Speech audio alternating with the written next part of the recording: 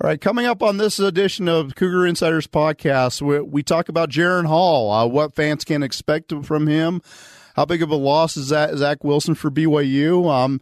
We'll talk about BYU's inability to stop the run, basketball, and a lot of other things here on this edition of Cougar Insiders Podcast.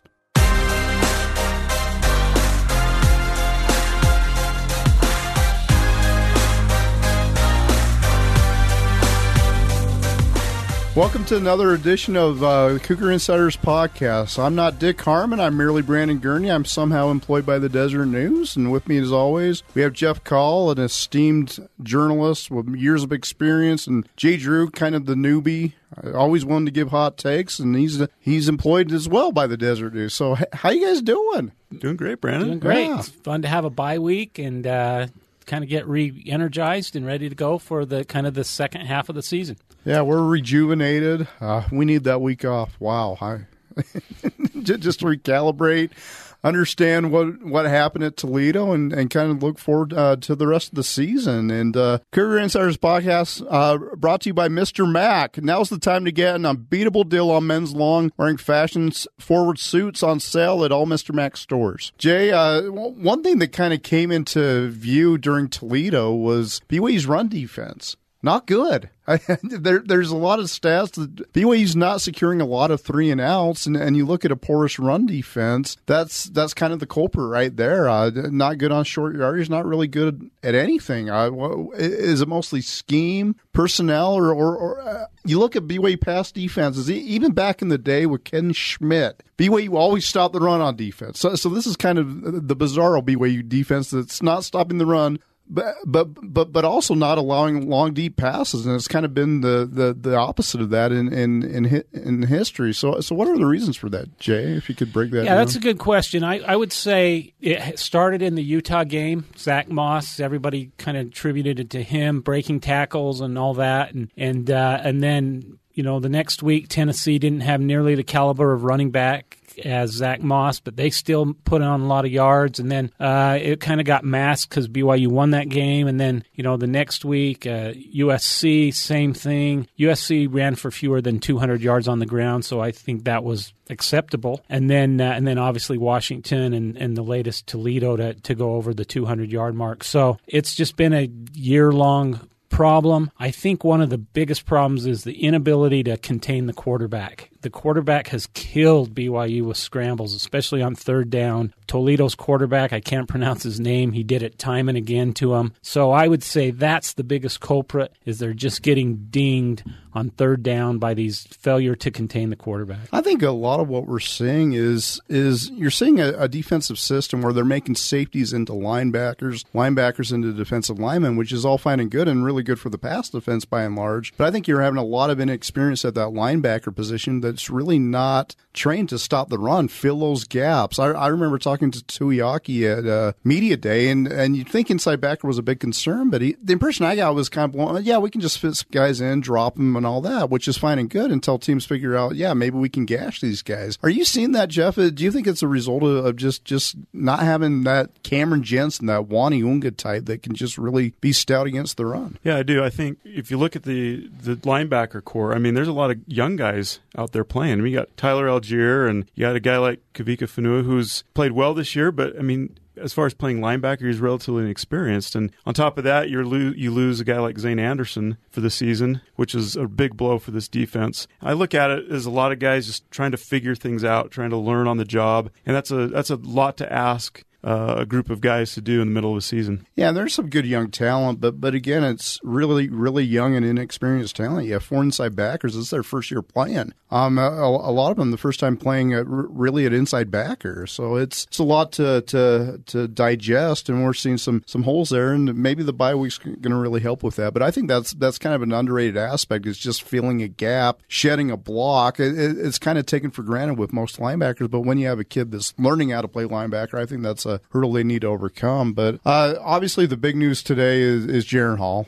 It's been the news since the end of the Toledo game, who this guy guy is. And I think a lot of fans, just seeing how BYU's used him, you think he's a gadget player. He's kind of that gadget guy that goes in and isn't a classic quarterback. But having seen him play in high school, he very much is a guy that's focused on dropping back and being a more traditional quarterback than maybe he's been utilized so far. Are you seeing that as well, Joe? Yeah, I mean, I didn't see him much in high school, but I did see a ton of him, obviously, during the spring. And I have to say I was really impressed with what I saw from him. We all know he's a great athlete, he's a two-sport guy, very good at, very fast, quick. He's got all those intangibles. And I think seeing him in, for example, the spring game, and granted it's a spring game, you don't read too much into it, but I was just really impressed with his decision-making, his ability to know when to take off downfield and things like that, and he's got a very good arm. So, I fully expect Jaren Hall to do well moving forward. I think he's going to be the kind of guy that can rally the guys around him and make the guys around him better, and I think that's what you want in a quarterback. What struck me about the media session we just had with Jaren, I don't know, just like a half hour ago, is he was very succinct and not really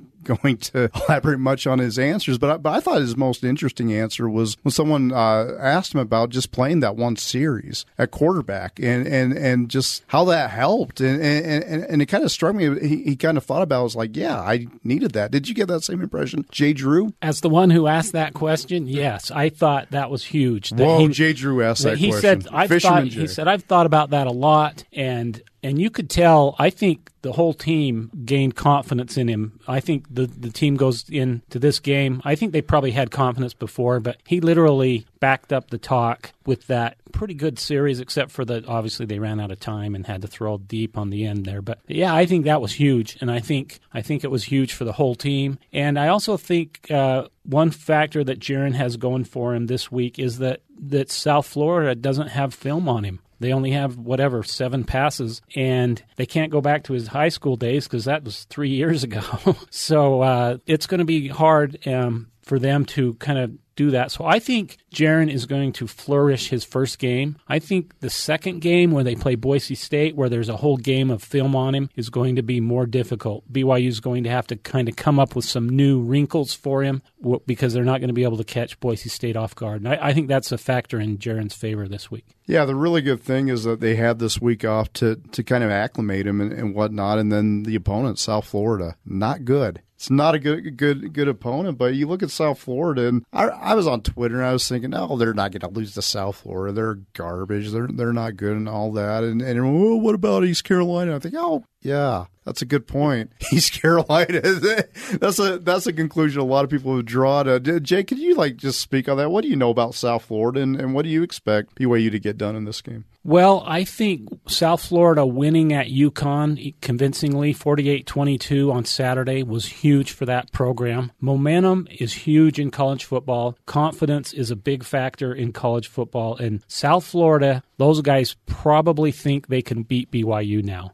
If they had lost to UConn, I would say they would be a demoralized football team, but wins can really inject a lot of energy and a lot of enthusiasm into a program. So I think that really will have a factor Saturday, and I expect a dogfight. I don't think BYU is going to go in there and roll over them. BYU is 0-7 in the state of Florida. They're not very good generally in Eastern time zone games, particularly Eastern time zone games played in the day. So I think there are a lot of factors that point towards South Florida being a very good opponent this week. Jeff, you traveled a lot, seen a lot of BYU games on the road. How do you see this game shaping up? What do you know about South Florida? What can cause BYU some problems? Yeah, like Jay, we've made a lot of trips to that Eastern time zone with this team and seen BYU just lose a lot of games for a variety of reasons. A lot of it's, the record in Florida, you have to look back, and some of those teams BYU played, very good team, Miami, Florida State, things like that. So those make sense. But I just think that at this point in the season, this is a huge game for BYU. No one looked at this game and circled on the calendar before the season. But where BYU sits right now, this is about as close to a must-win as BYU can have this year, because if they don't win this game, you've got Boise State and Utah State back-to-back, and then you really start to wonder, is this team going to get bowl eligible? And this is a game that BYU should win. They're a better team, but when you factor in the travel and playing on the East Coast and things like that, never having won in the state of Florida before, that's a lot of stuff piling up that kind of makes you wonder what's going to happen. But I again look at this game. This is a huge game for BYU. They've got to win this. My thing with South Florida is I don't think BYU's really focused on what its strengths should be so far this year. And I think with a team like South Florida, you just line up. We're bigger than you are. We're older than you are. We're going to out-physical you. We're going to line it up and just try and stop it. Quit being cute on offense. A lot of the gadget plays, they work, but I think there's too many deep passes. I think they're not relying on what should be the strength. Soup should be running it 20 times. Lupini, 15 times. Line it up. Accentuate your strengths that you should have and just beat these guys convincingly is what I think BYU needs to get done in this game. What kind of game do you see, Jay? What's your prediction? Yeah, I thought, I was almost certain, would have picked BYU until last week, until South Florida showed pretty well. I know UConn's not a very good team, but I still think BYU pulls this one out. I think if you need a score, I think it's going to be a high-scoring game. I think BYU's defense is not good right now when they've lost, like Jeff said, all those guys to injury, and they're young at linebacker. So I'm going to say BYU 35, South Florida 31. What about you, Jeff? Yeah, I see a similar type of scenario. I think 31-27. I think BYU will pull it out. I think these guys will feel a sense of urgency, how important this game is. They may not admit it to us, but I think they really feel that this is a game they got to win. I think they'll do it. I think the special teams will be better. I think Jake Oldroyd will be back to his old self. I think he was a little under the weather a couple weeks ago in Toledo, and so I think BYU pulls this thing out. I'm going to make a note to myself when I'm running the thing and asking you guys questions. I need to give my prediction first, so it looks like you guys are copying me instead of the other way around. But yeah, I mean, just like Jay and Jeff think it's going to be high scoring. BYU needs to. South Florida gives up 37 points per game. BYU's got to score 37 points. Right? You have to score at least over 30 points. This offense needs to get it done. It needs to be that machine, and I think the offense is able to put up points. But like Jay said, I don't have confidence in BYU's defense at this point of the year. And I think BYU's going to win this one 42-35. How about that? There you go. Again, Mr. Mack, if you think you've had great prices before, then brace yourself. Buy one suit for $299, get the second suit for just $1 right now at Mr. Mack. That's right. Buy one for $299 and the second suit just $1 at Mr. Mack. Great deal. Go down to Mr. Mack. Make yourself look good. Mr. Mack has worked with leading manufacturers on a special purchase of over 5,000 suits in a wide range of sizes, colors, and fit. Come check out the latest fashion colors and patterns now on sale at MrMac.com. With suit sizes starting at 36 and going up to size 56, it's an unbeatable value on classic or slim fit suits. Now, while supplies last at Mr. Mac, buy one for $299 and get the second one for just $1. Remember, no one buys, no one sells, and no one cares the way we do. Absolutely no one. Anyway, Jeff, you just got back from Las Vegas. Was there for the West Coast Conference Basketball Media Day. I went to the availability for the women. I could probably chime in a little bit on that, but what were your impressions from there and just this BYU's basketball team? Well, my impression is, if you know anything about Mark Pope, that he's ever the optimist. He always looks at the bright side no matter what's happening, and there's been so many things have happened recently, as we know, with this basketball program, with injuries, with Yoli's suspension. The latest, of course, is Gavin Baxter in his shoulder, most likely out for the year. And Mark Pope, in his first year, is kind of trying to circle the wagons and rally the troops, all those cliches, and put a good spin on it that they can learn from this experience. These guys will make the most of what they do have, and they will rely on each other. And I think as I kind of look at it, I mean, again, not having Yoli for those first 9 games, it's going to be the season going to come down to how well can they play in March. I mean, it's probably their chance to get in the NCAA tournament is probably to come down to, can they do something they've never done before and win the West Coast Conference tournament? And I think everything's got to point to that. They've got to build and work together. They're going to have to play a different style of basketball because they're going to be so small without Gavin and Yoli for those first few games. But it's going to be interesting to see how it plays out. Jay, just how big of an injury is this to BYU basketball, where you have to think it's not just like, oh yeah, now they have that guy. It's like, oh, what are they going to do in that front court? You have to be creative. How big of a thing is this? Well, it's huge because we talked about before, especially until Yoli comes back, how weak they are and thin they are inside with Colby Lee now, and to lose another big guy is just really, really damaging.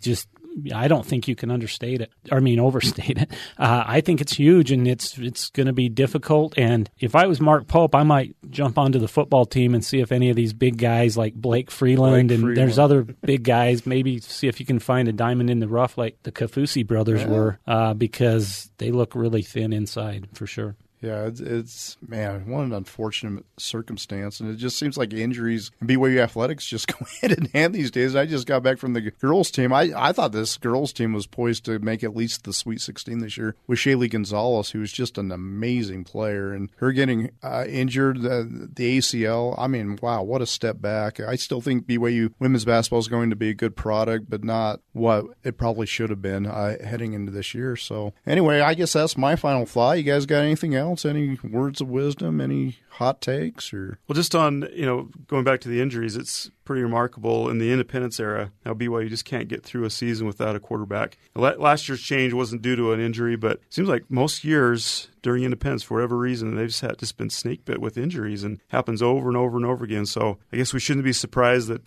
Jaren Hall is the man at this point. Just the fact that this might be a blessing in disguise for BYU as far as the quarterback thing. Get Jaren Hall some experience, maybe against as the schedule is a little bit easier. There are some drawbacks to traveling back east and all that. So today, Kalani said that this injury to Zach is not season ending. So maybe he'll be back in time for the last couple of games of the season, maybe the bowl game if they get to one. So who knows? But I think it's a great opportunity for Jaren Hall, and I'm really interested to see how he does. My final take is I predicted 42-35 win for BYU. It needs to be more than that. This team needs to put out the narrative that it can beat up on these guys. I mean, South Florida is not a good football team. I mean, UConn, come on. They beat UConn, so what? UConn's awful. South Florida's awful. BYU's a team that should handle these guys. I put forth the narrative that Toledo was a blip on the radar, and Toledo's much better than South Florida. I think we can all agree on that. But BYU needs to do what it can and just show these fans that, yeah, we're back. We're not